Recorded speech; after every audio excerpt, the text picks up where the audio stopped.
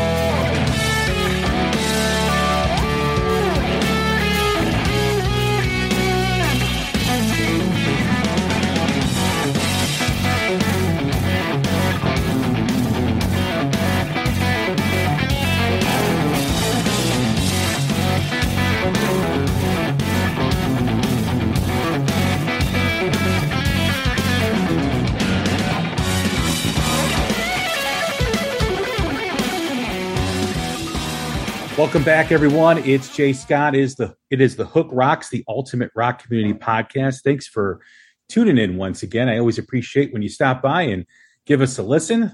We are part of the Pantheon podcast platform. So there's a great music podcast for everyone's music taste on the Pantheon podcast platform. You can check out my friends like Vinny Appice and Carmen Apice on the Hanging and Banging podcast, Tom and Zeus on the Kiss podcast, Shout Out Loudcast, Mistress Carrie, the legendary DJ out in Boston, Martin Popoff, the rock historian, Mac on the Ugly American Werewolf in London podcast, as well as Aaron and Chris on Decibel Geek. So check out all those and more. You can find them on pantheonpodcast.com and on all social media platforms at Pantheon Pods. Don't forget to follow The Hook Rocks wherever you podcast. We're on every podcast platform, whether it's Apple, Spotify, or Amazon.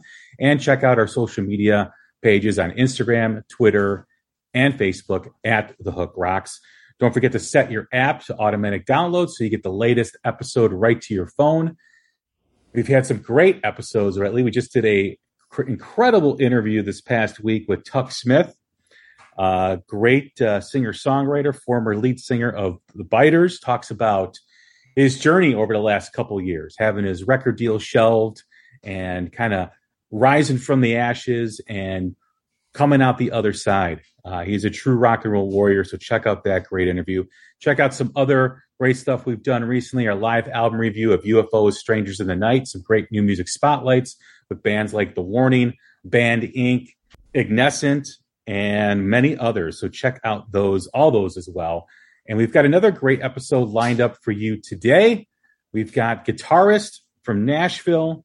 He's going to talk about his little weekend getaway with his guitar and many of his followers and playing guitar and learning guitar and all that stuff that goes into it. I'd like to welcome in Andy Wood. What's happening? What's happening, Jay? How are you, dude? I'm doing well. Thanks for doing this. I appreciate having you on. Yeah, man. Glad to be here. So we always start the same way every time we have a first-time guest on the show. We start with the same first question. That's really the essence of the podcast. And just like every rock song has a hook that sucks you in, pulls you in, every rock fan has a moment, whether it's a album, band, performance or song? What was it for you in terms of what hooked you on rock and roll?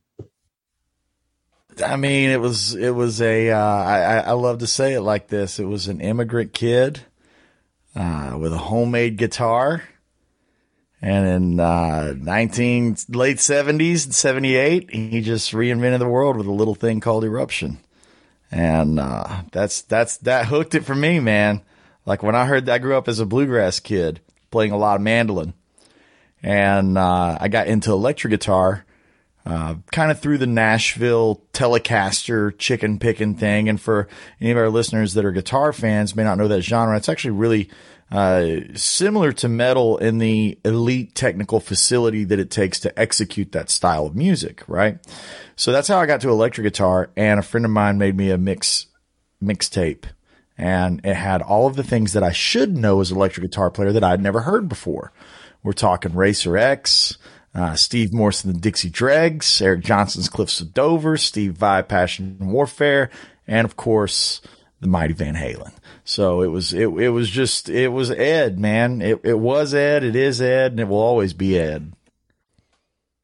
I love that story, that everyone's got when they talk about Eruption, because it's such a magical moment. And for myself, who doesn't play guitar, I still remember probably 1981, 82. I was home from school. I've told this story before. And my brother was borrowing Van Halen 1 from a friend of his. And I knew he had it. And I knew they were always talking about Van Halen. So there was curiosity. So I was watching The Great Space Coaster.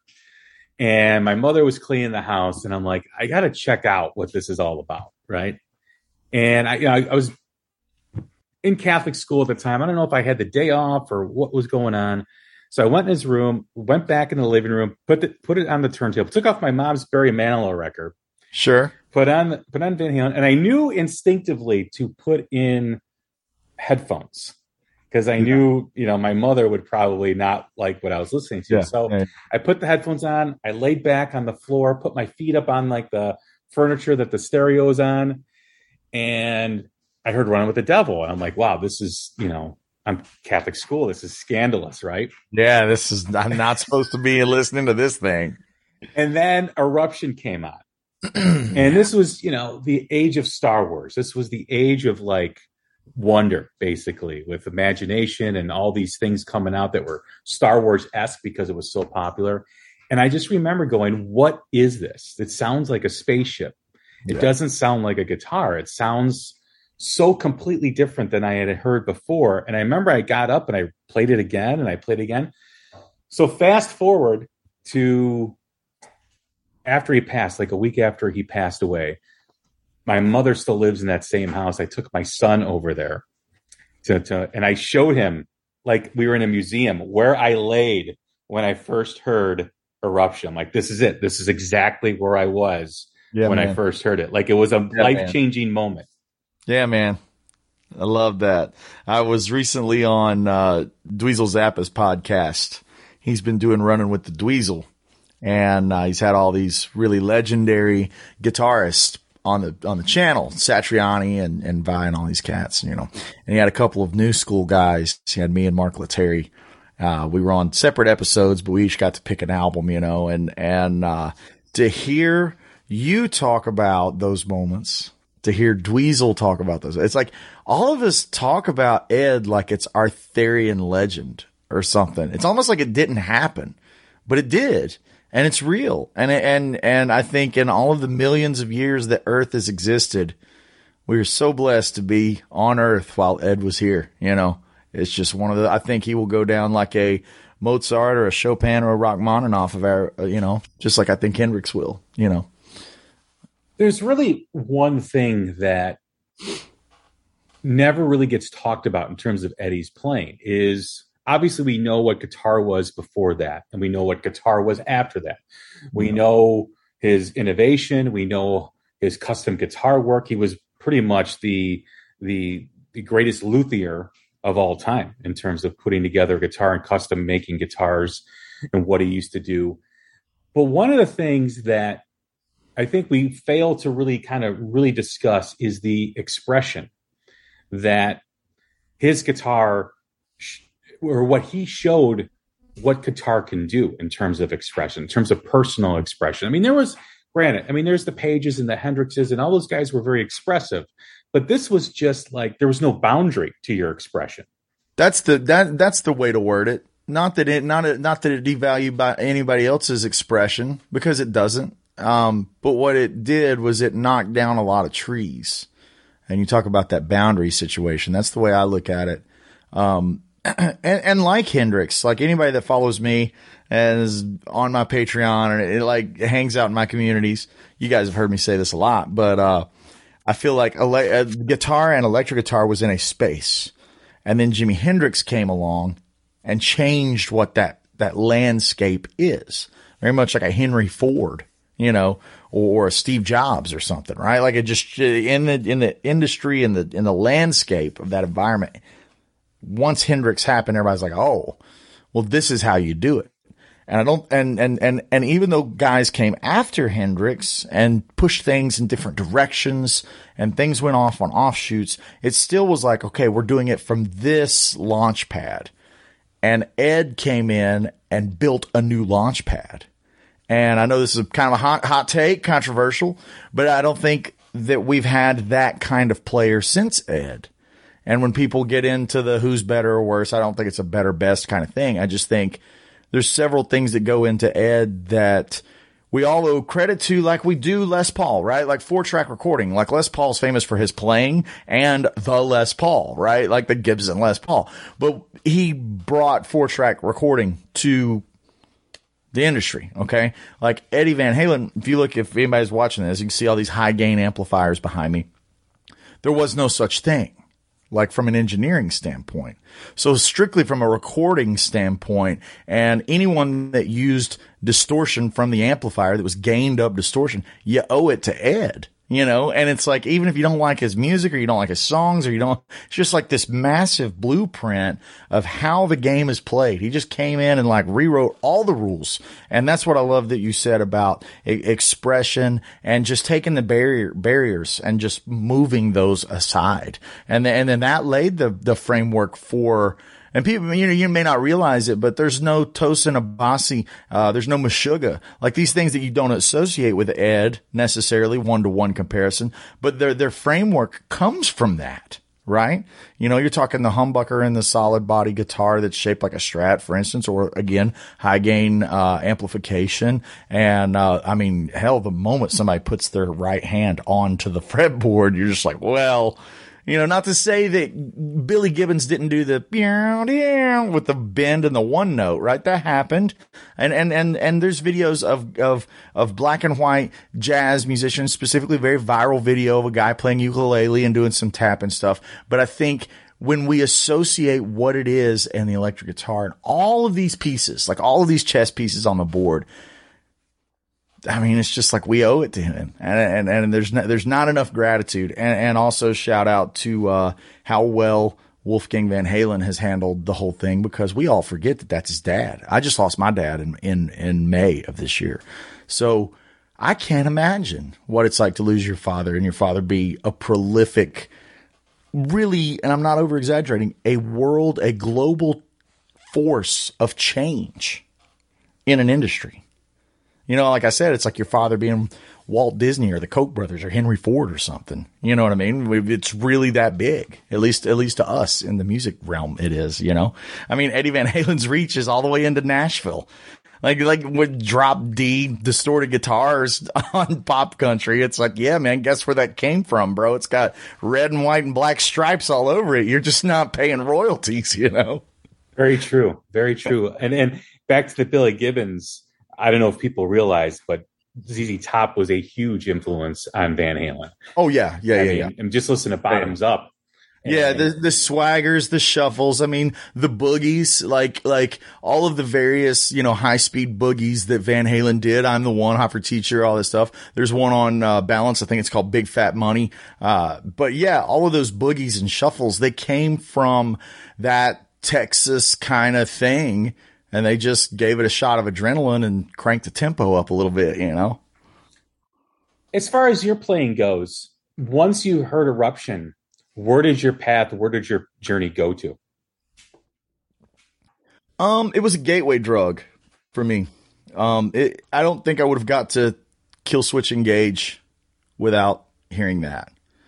And for me, everything across my musical diet, and it's very vast. Anybody who listens to my music knows there's a lot of influences. It did to me, Eruption did to me, and the rock things that I hold at that round table, which is, Cliffs of Dover for me is one of those things. Dixie Dregs and Steve Morse, the rock thing, Steve Vai, all that stuff. I hold that at a round table that sits right next to Schofield and Charlie Parker and George Benson, and that round table, it's like a cafeteria. It's like a lunchroom full of these round tables. And I got Guthrie Govan and Sean Lane, those fusion monsters, Brent Mason and Albert Lee and these ferocious telly chicken pickers, and there's banjo players like Bela Fleck, Noah McKinley, and of course there's things that people don't expect, like opera, like Pavarotti and Nessun Dorma and all these kind of things that I hold in a high regard. All of these things I'm just a fan, and it's gone in my ears, and somehow when I make music, I think there's pieces of it that all come out into my own blend of gumbo, and it's not really like one thing made. I'm very careful to not let one thing influence me so much that I sound like a bad copy. Like, I never want to sound like Van Halen if you ordered it from Wish. I don't want to sound like the cheap version, the Kroger brand of Eric Johnson. Like, that's not my goal. My goal is just to let all these things be on my diet and love them. I just want to be a fan and love all of the music that I love, and let what I make just kind of happen. Try to stay out of my own way. It was a big thing when I was in my early 20s. I was so obsessed with Eric Johnson that I was losing my own personality, and I had to just stop listening to it. I had to kind of step away from it. And I think that's something that every musician has to deal with at some point. It's like, man, it's great to have your heroes, but it's also important to walk your own line, make your own path, good, bad, or ugly. And I think that's one thing that's very important. Now, however, with all that said, once a month, me and Ben Eller, we put on the big costumes and we play the neon guitars through the high gain amps, and we do a thing called Skank Banger, and it's just a fun celebration of 80s hair metal. And we do all of the things that anyone would ever want to hear, the dual guitar solos, the Rats and all that stuff. And obviously there's a huge moment in the show where I do my best attempt at bringing honor to Van Halen by doing 316 and Spanish Fly and little guitar intro, and of course into Eruption, then of course into, Panama and Jump. We do a whole segment, so that's how I kind of let the Van Halen worship happen, just once every 5 or 6 weeks. And we just do it as fans and celebrate it, Just mentioned the Telecaster. I'm actually heading out tonight to see Richie Kotzen, who's a phenomenal telly player too, as well. My son's coming with me. He's never seen him before. Oh, so, cool. My son plays guitar, so he's 17. So I'm interested to see what his reaction will be. Oh, I'm sure he'll have his face peeled back. Yeah. We talked about expression and we talked about your gateway, but how did you find your expression with the instrument? It was through it. It's a similar answer in that it's through being a fan.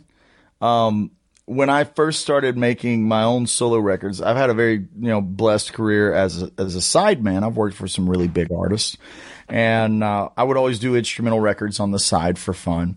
And throughout me discovering my sound, it came from actually more embracing my Southern roots. On my first record, I was very segregated on how I'd be like, okay, well, here's a Southern inspired, classic Telecaster chicken picking kind of song. And then the next track wouldn't have very much to do with it. It would be a 7-string kind of chug thing. And then there would be another track that'd be kind of fusion. It was kind of a scattered approach. And that's the the immaturity of a, 25-year-old kid making his first record. And I think now at this point, instead of segregating things into songs, I'm trying to make every influence fit into each song. And it's really about accepting the fact that you can have a little bit of Southern flair, and you can have some distortion, and you can have some jazz influence and some fusion influence, and it all come together to be its own thing, versus trying to be like, hey, here's this one genre in this style, and I can also do this one genre in this style. It's like, now I'm more into like, how many things can I put into one song? And that was really a mission statement with my previous album, which is Junktown. And then, we're in the process of tidying up my new record that'll be coming out very soon, probably the fourth quarter of this year. But yeah, when you talk about like, how did I find my sound?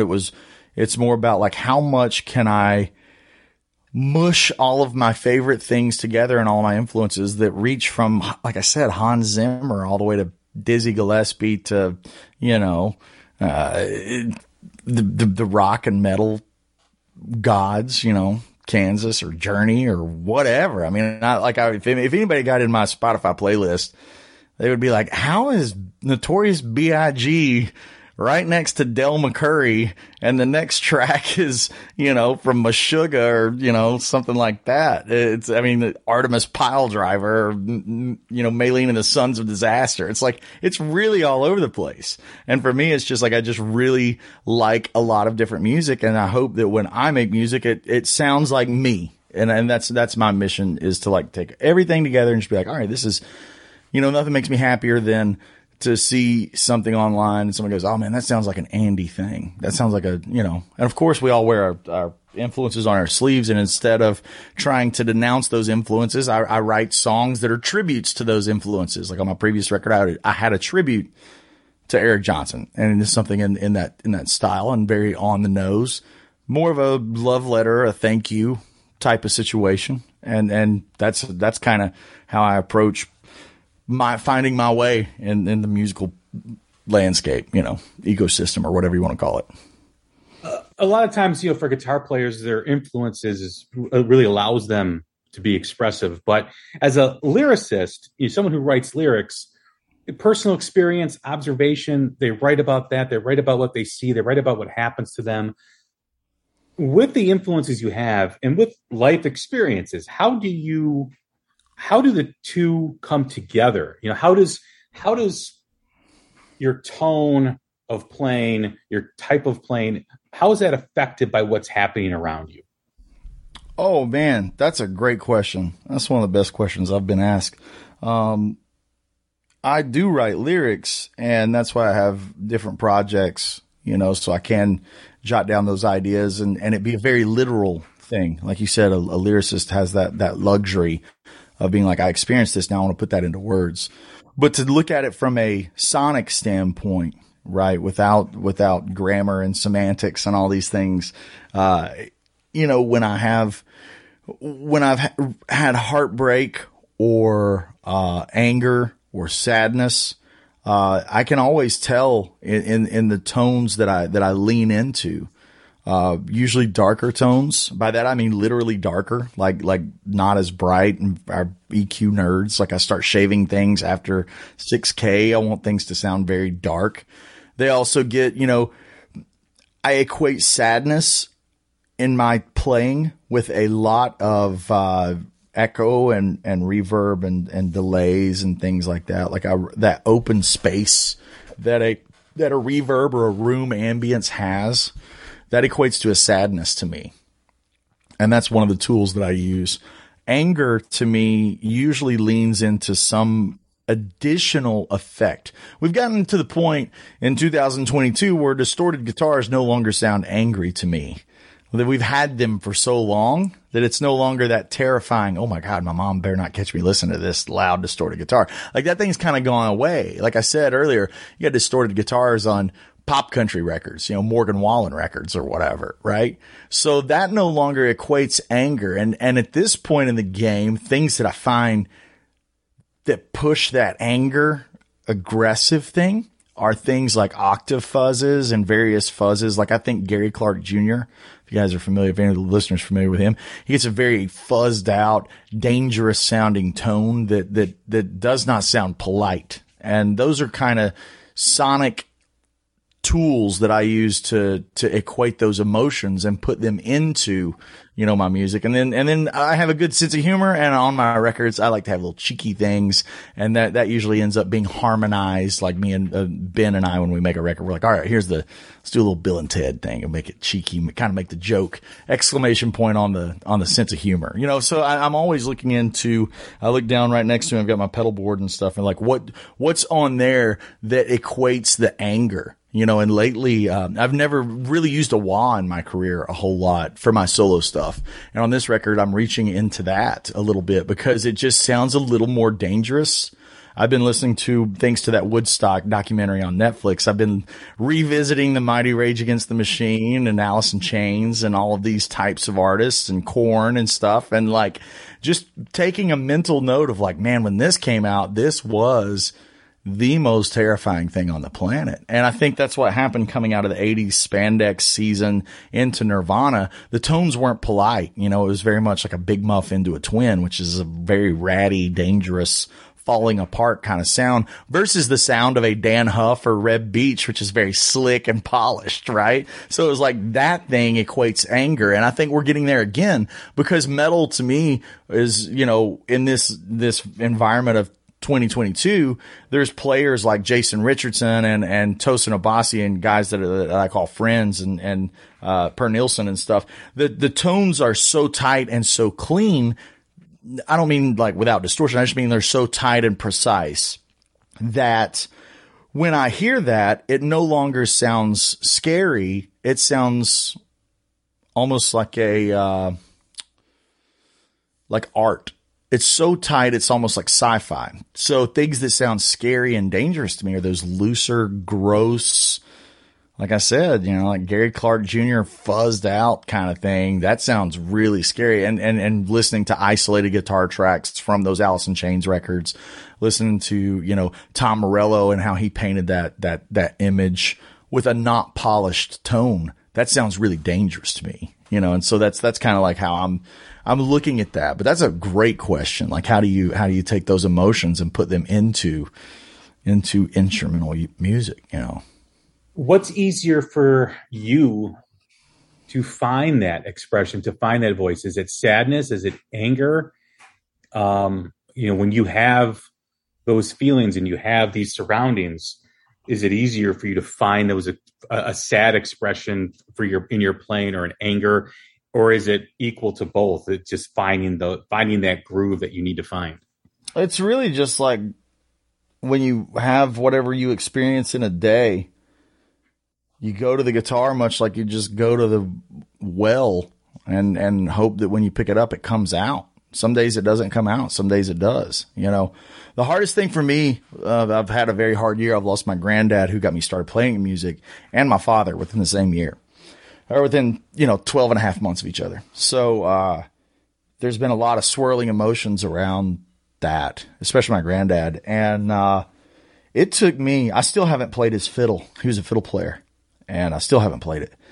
But I just recently started playing his D45. I had got him a D45 at one point, and as a gift, and he had it, until he passed. And when I got it back, it stayed in the case for weeks. I couldn't stand the thought of holding it.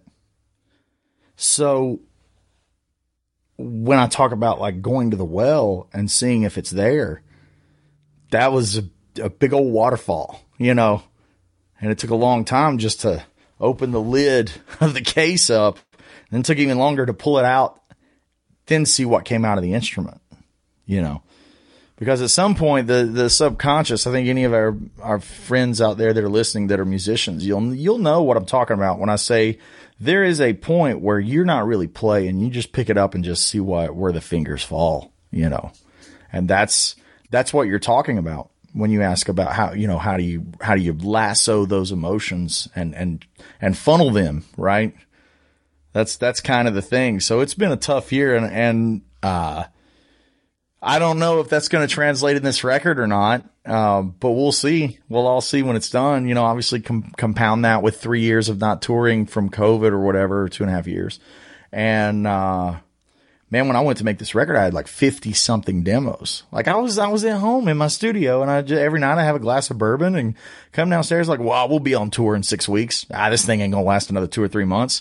Dude, 2 years later, I was just like, what am I going to do with all this music? I've been just kind of thinking that I'll be back on the road in 3 weeks. But those are the emotions. I love that question, and I hate to ramble, but here's another point on that question is when I was down here, I would just not let myself get into production mode.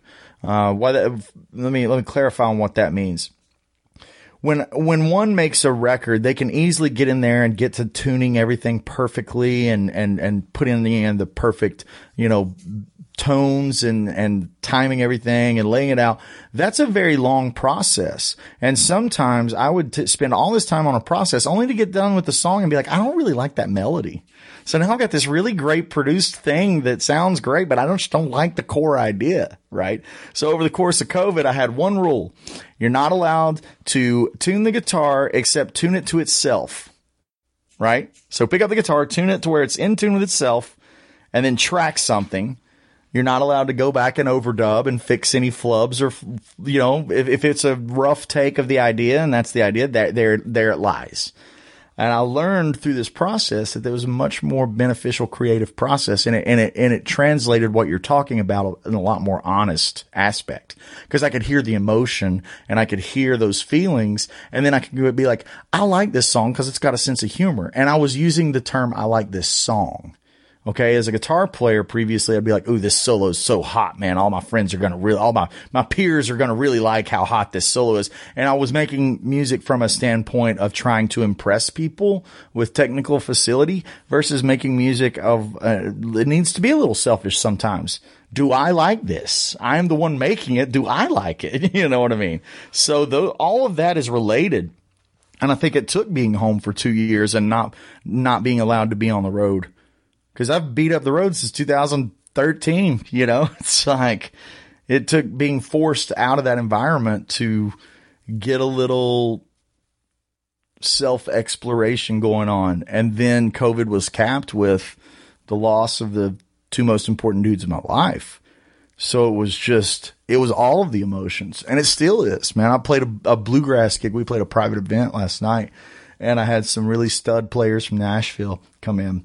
And it was emotional. I haven't played that style of music out since I lost my granddad, you know.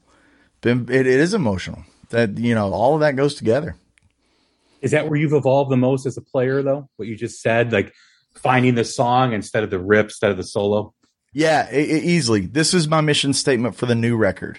You ready? This was my whole, like, sticky notes everywhere on everything. It's like, can I tell where the guitar solo starts? And in a music that is built around guitar, the whole song is a guitar solo. I think it's important to know when the guitar solo itself starts being musical. And when we look at the masters and the heroes, you can tell in instrumental music, especially the great stuff. Like we've talked about Steve Morrison, Eric Johnson a lot, and I'll stick with that. You can tell where the melodies are in Cliffs of Dover. And then at the end of the song where he just lets it loose. I think in an instrumental version of Little Wing, you can tell when Stevie's playing the melody at the top, and then you can tell when Stevie lets it off the chain and starts improvising. So that was a mission statement for me. It was like, hey man, get your ego out of the way and try to make good songs that are just good songs. And then if it stands up and you like it, then allow yourself to write a solo section at the end or in the middle or whatever. The Woodshed guitar experience happens later this week. This is kind of your baby, what you've put together. You've done this now for the last few years. How did this all begin? How did this start? It was a COVID thing, not being on the road. And by the time August rolled around and being locked up and CDC was allowing small groups to get together, we put together the idea of having 6 of the best guitar players, regardless of genre, get together in the United States. Obviously, we couldn't do anything global with global players, but we'll get to that in a minute. And so I just, instead of going through a William Morris or a booking agent or a management and all that gross stuff, no offense to my friends that work in that field, but instead of going through those avenues, I just picked up my phone and I texted my friends. And that was the best decision I ever made in my life. I texted Joe Bonamassa. I texted Andy Timmons. I texted Mark Lettieri, Greg Koch, Brent Mason, these monster pinnacle players in every genre. You know, Mark is at the top of the modern funk game with Fearless Flyers and Snarky Puppy and that whole scene. Andy Timmons is a legend. One of the most melodic players I've ever heard. He's like, you know, carrying that torch of the Jeff Beck style. Brent Mason is the most recorded guitar player in Nashville, Tennessee, and has been for 30 freaking years. You know, he's played on more number ones than I think there are days in a year. And then, of course, Joe Bonamassa. If you don't know who he is, you've been living under a rock for a decade. So we did this thing and we pulled it off. And I thought it was going to be a one and done thing. And everyone had such a great time. And we did it again the next year. Reached back into the well and pulled out Robin Ford. You know, it's like you talk about the coolest of cool. You don't get any cooler than playing with Miles Davis and winning Grammys and being the top legendary blues jazz guitarist. You know, you can wallpaper a house with his pedigree, to quote one of my friends. And, you know, this year, without the grip of COVID, I reached across the pond to Tom Quell, who's a modern fusion legato player, and he's a fantastic player. And then I reached across the border up north and grabbed a Nick Johnston from Canada, who's a young gun that's really got the goods. And then, of course, this year we've got Tosin Abasi coming for the first time. Tosin and I have been friends for a long time, and we did the John Petrucci event out in Anaheim last year. And who else is a newcomer this year? Guthrie Trapp, another Nashville telly kind of slinger. And yeah, we're to just encapsulate what the event is. I think people might be saying, well, what is this thing? It's 4 days and 3 nights. We have a lakefront property with 4 stages, one of which is a big stage where we fly like a line array PA and have truss and lights and everything. The other stages are satellite stages. It's a VIP only style of event. We sell it as a premium event because we want everyone to have that experience of VIP. So we only have 100 slots. We just do 100 attendees. That way, no one feels rushed to be like, hey man, will you sign my pick guard? Hey man, what settings were you using on this song? Hey man, how'd you play that lick? We want to eliminate all of that. I've been on the road for a long time, like I said, and I've seen how ticket prices, if any of you guys go to a concert and you go see somebody in an arena, your concert ticket's a couple $100, $200 or $300, and then your VIP experience is another $700, $800, and you get 15 minutes to like walk through a line like cattle call, and you don't even get a VIP experience. So for me, I was wanting to make something that was like Jurassic Park, and I'm going to bring in the freaking T-Rexes and Velociraptors of the 6-string industry, you know, and you can mingle with these guys for 4 days, and you wake up and you have breakfast with them. You eat lunch with them. You don't feel pressure. Over the course of the 4 days, we have lessons, obviously one-on-one master classes. It's really all about that, sharing that love and that passion for guitar. And you have those moments. You don't have to choose who you want to see. We've got it scheduled out to where everybody gets time with every artist. And then, of course, if you want to double dip, you can go to whoever's classes. Every night we have a different concert. And it's a full concert. It's not like with backing tracks and iPads. I bring in a house band my drummer is Jim Riley, and he's been on the cover of Modern Drummer 4 or 5 times. He does his own clinics, and that's our house drummer. You know what I mean? So like the band is outstanding, top tier musicianship. So we do full concerts every night. And then after that, when the concerts are over around 10 p.m., you jam. And we all jammed together. And one of the highlights for me was Mark Lettieri last year. You're talking about the leading, Grammy nominated funk soul guitar player, Mark Lettieri. And he's like, I want to play bass all night long. And I want to play Metallica songs and Motley Crue songs. And it's It's this thing that you can't get anywhere else in the world. And I'll give you a couple of really great moments from it. Year one was Bonamassa.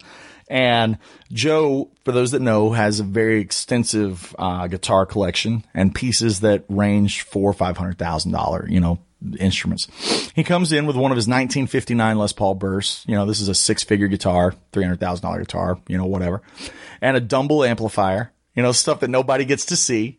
And he's like, Andy, I'm not like, I don't do this kind of thing. Like, what am I supposed to talk about? I said, just sit there and be Joe Bonamassa. Like, I do not care. These people do not, just whatever comes to you. And so he has a micro cube, little practice amp.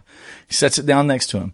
And his whole message was about how you as a person control the tone, the sustain. Like, we get into the mindset you need to buy more stuff. You buy the guitar, buy the amp that's going to give you more sustain and all this stuff. So he had every camper come up and they got to play his $300,000 59 Burst through his Dumble. And he just took their guitar and played through the microcube, and you see how much the sustain is there. He's like, it's all in how you're, and then he, instead of it being a thing where it's like, I've got this trick and you can't do it. He was like, look how I'm doing it. This is where the magic is, and having those moments throughout the event. It's that stuff that's truly life changing, that I'm sitting here talking to you about a podcast. Like, I couldn't believe what I was seeing, and I really wanted to make the event into something that 21-year-old me would have sold a kidney to go to. Like, and so my whole passion about the project is like, build the thing that I love, invite the players that I love, and create the thing that I would want to go to. Because at some point, it's all got to come from a fact, like I said, of making music. Do you like it yourself? Well, if you don't like it, how do you expect anybody else to like it? You're not even proud of it, And here I am, like, I'm glowing. I never thought that I would be into this type of thing. I never thought that this would be something I would be into, because I love playing live. But cultivating this and putting it together, it's the best 4 days of the year for me, because I just get to watch people's faces light up the moment their favorite guitar player starts talking about the thing that they like. Watching Andy Timmons in the small class do Bohemian Rhapsody by himself and watching people cry. I was like, yeah, man, because there's only 10 of you in this room and you're getting this. Like, that's something you cannot get.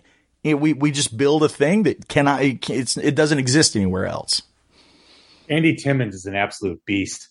He is, I think people for a while disregarded him because of the Danger connection. But once you hear his solo stuff, once you hear him play, it's out of this world.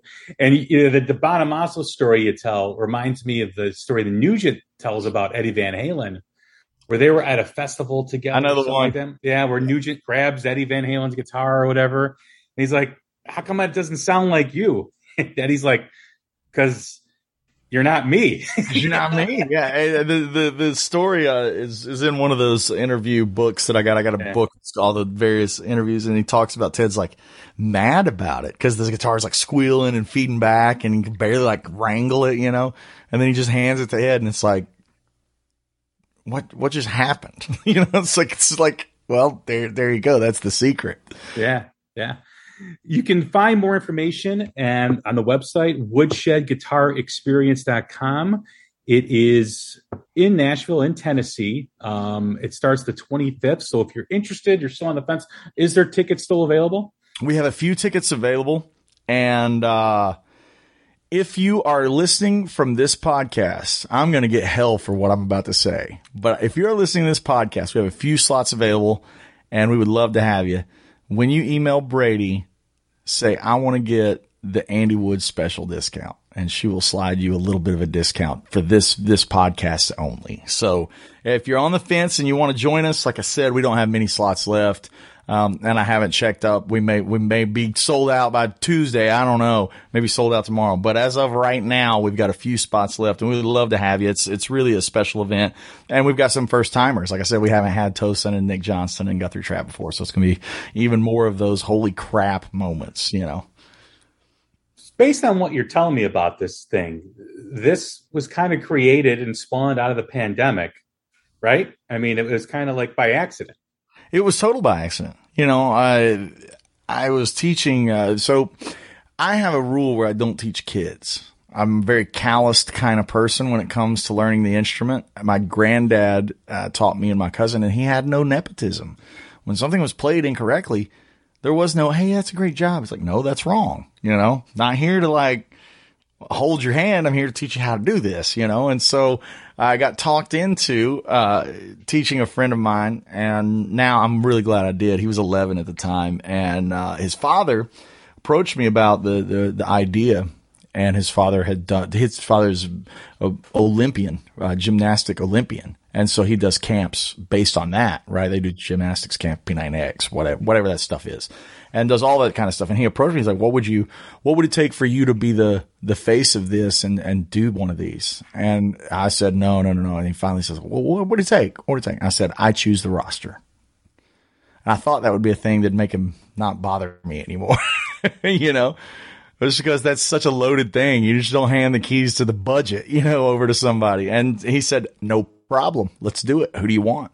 And so I just got on the phone and started calling my buddies. And I said, look, we're going to do this thing. It's going to be rad.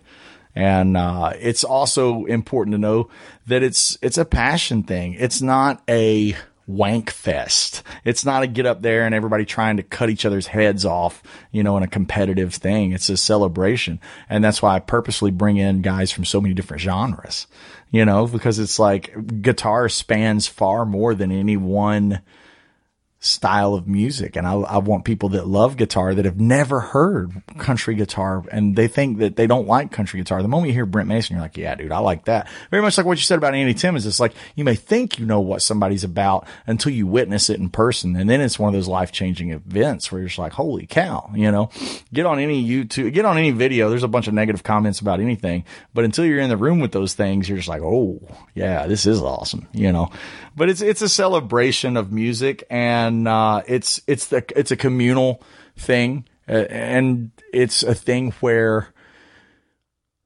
it truly is these moments. You'll know what I'm talking about when I say this, Jay. Like when we play and we're on tour, we get time with each other backstage to talk about war stories, to talk about our favorite new pedal, to talk about Van Halen or whatever, and just share our love. This is usually reserved for the artist that's sitting backstage. Only we get that, right?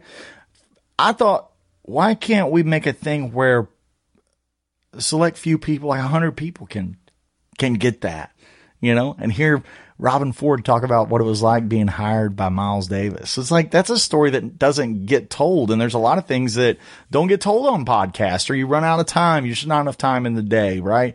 Well, when you have 4 days with these folks, it becomes a totally different game. It's a lot like when you think about, I don't know what to draw a comparison to, really, like maybe doing like a spring training type of event. If your kid's in little league and he gets to go spend a week with the Cubs or something, like it's like that, because we've got literally the best players on the planet at this thing. And every year it just gets crazier and crazier. And, my rule still stands, like 100 people. That's it. Because once you open up the lid and you've got 500 people there, it's no longer VIP, no matter how much you say it is. There's just a hard fact there, Yeah, it loses its intimacy. It does. And that is the magic. That's what we sell, is that personal one-on-one time where you're not just ran through a cattle call of like, hey, get your thing signed and get out of here. Don't take pictures of the artist. Like I said, man, we want it to be like Jurassic Park and pet the dinosaurs, whatever you want to call that, Well, it sounds like a guitar player. By the way, don't pet the guitar players. Nobody likes that. Yeah. That's a little uncomfortable. We don't sell that. Right. But it sounds like a guitar player's dream. I mean, sit in a room, hearing stories, learning things, hearing a different perspective, because that's one of the great things about music in general. To pick an instrument, drummer, bass, guitar, piano, singing, everyone has a different approach. Everybody has a different perspective. Some are similar, but nothing is the same. It's like fingerprints. Everybody kind of has their own uniqueness about them. And that's what makes music so wonderful. When you create something, right? When it's not just a beat from a computer, when it's organically, authentically made, I don't think there's anything that you can create better than music, because it really is. I mean, obviously there's other forms of art, but it's just so unique in terms of how you approach it. It's because it's a language. Yeah.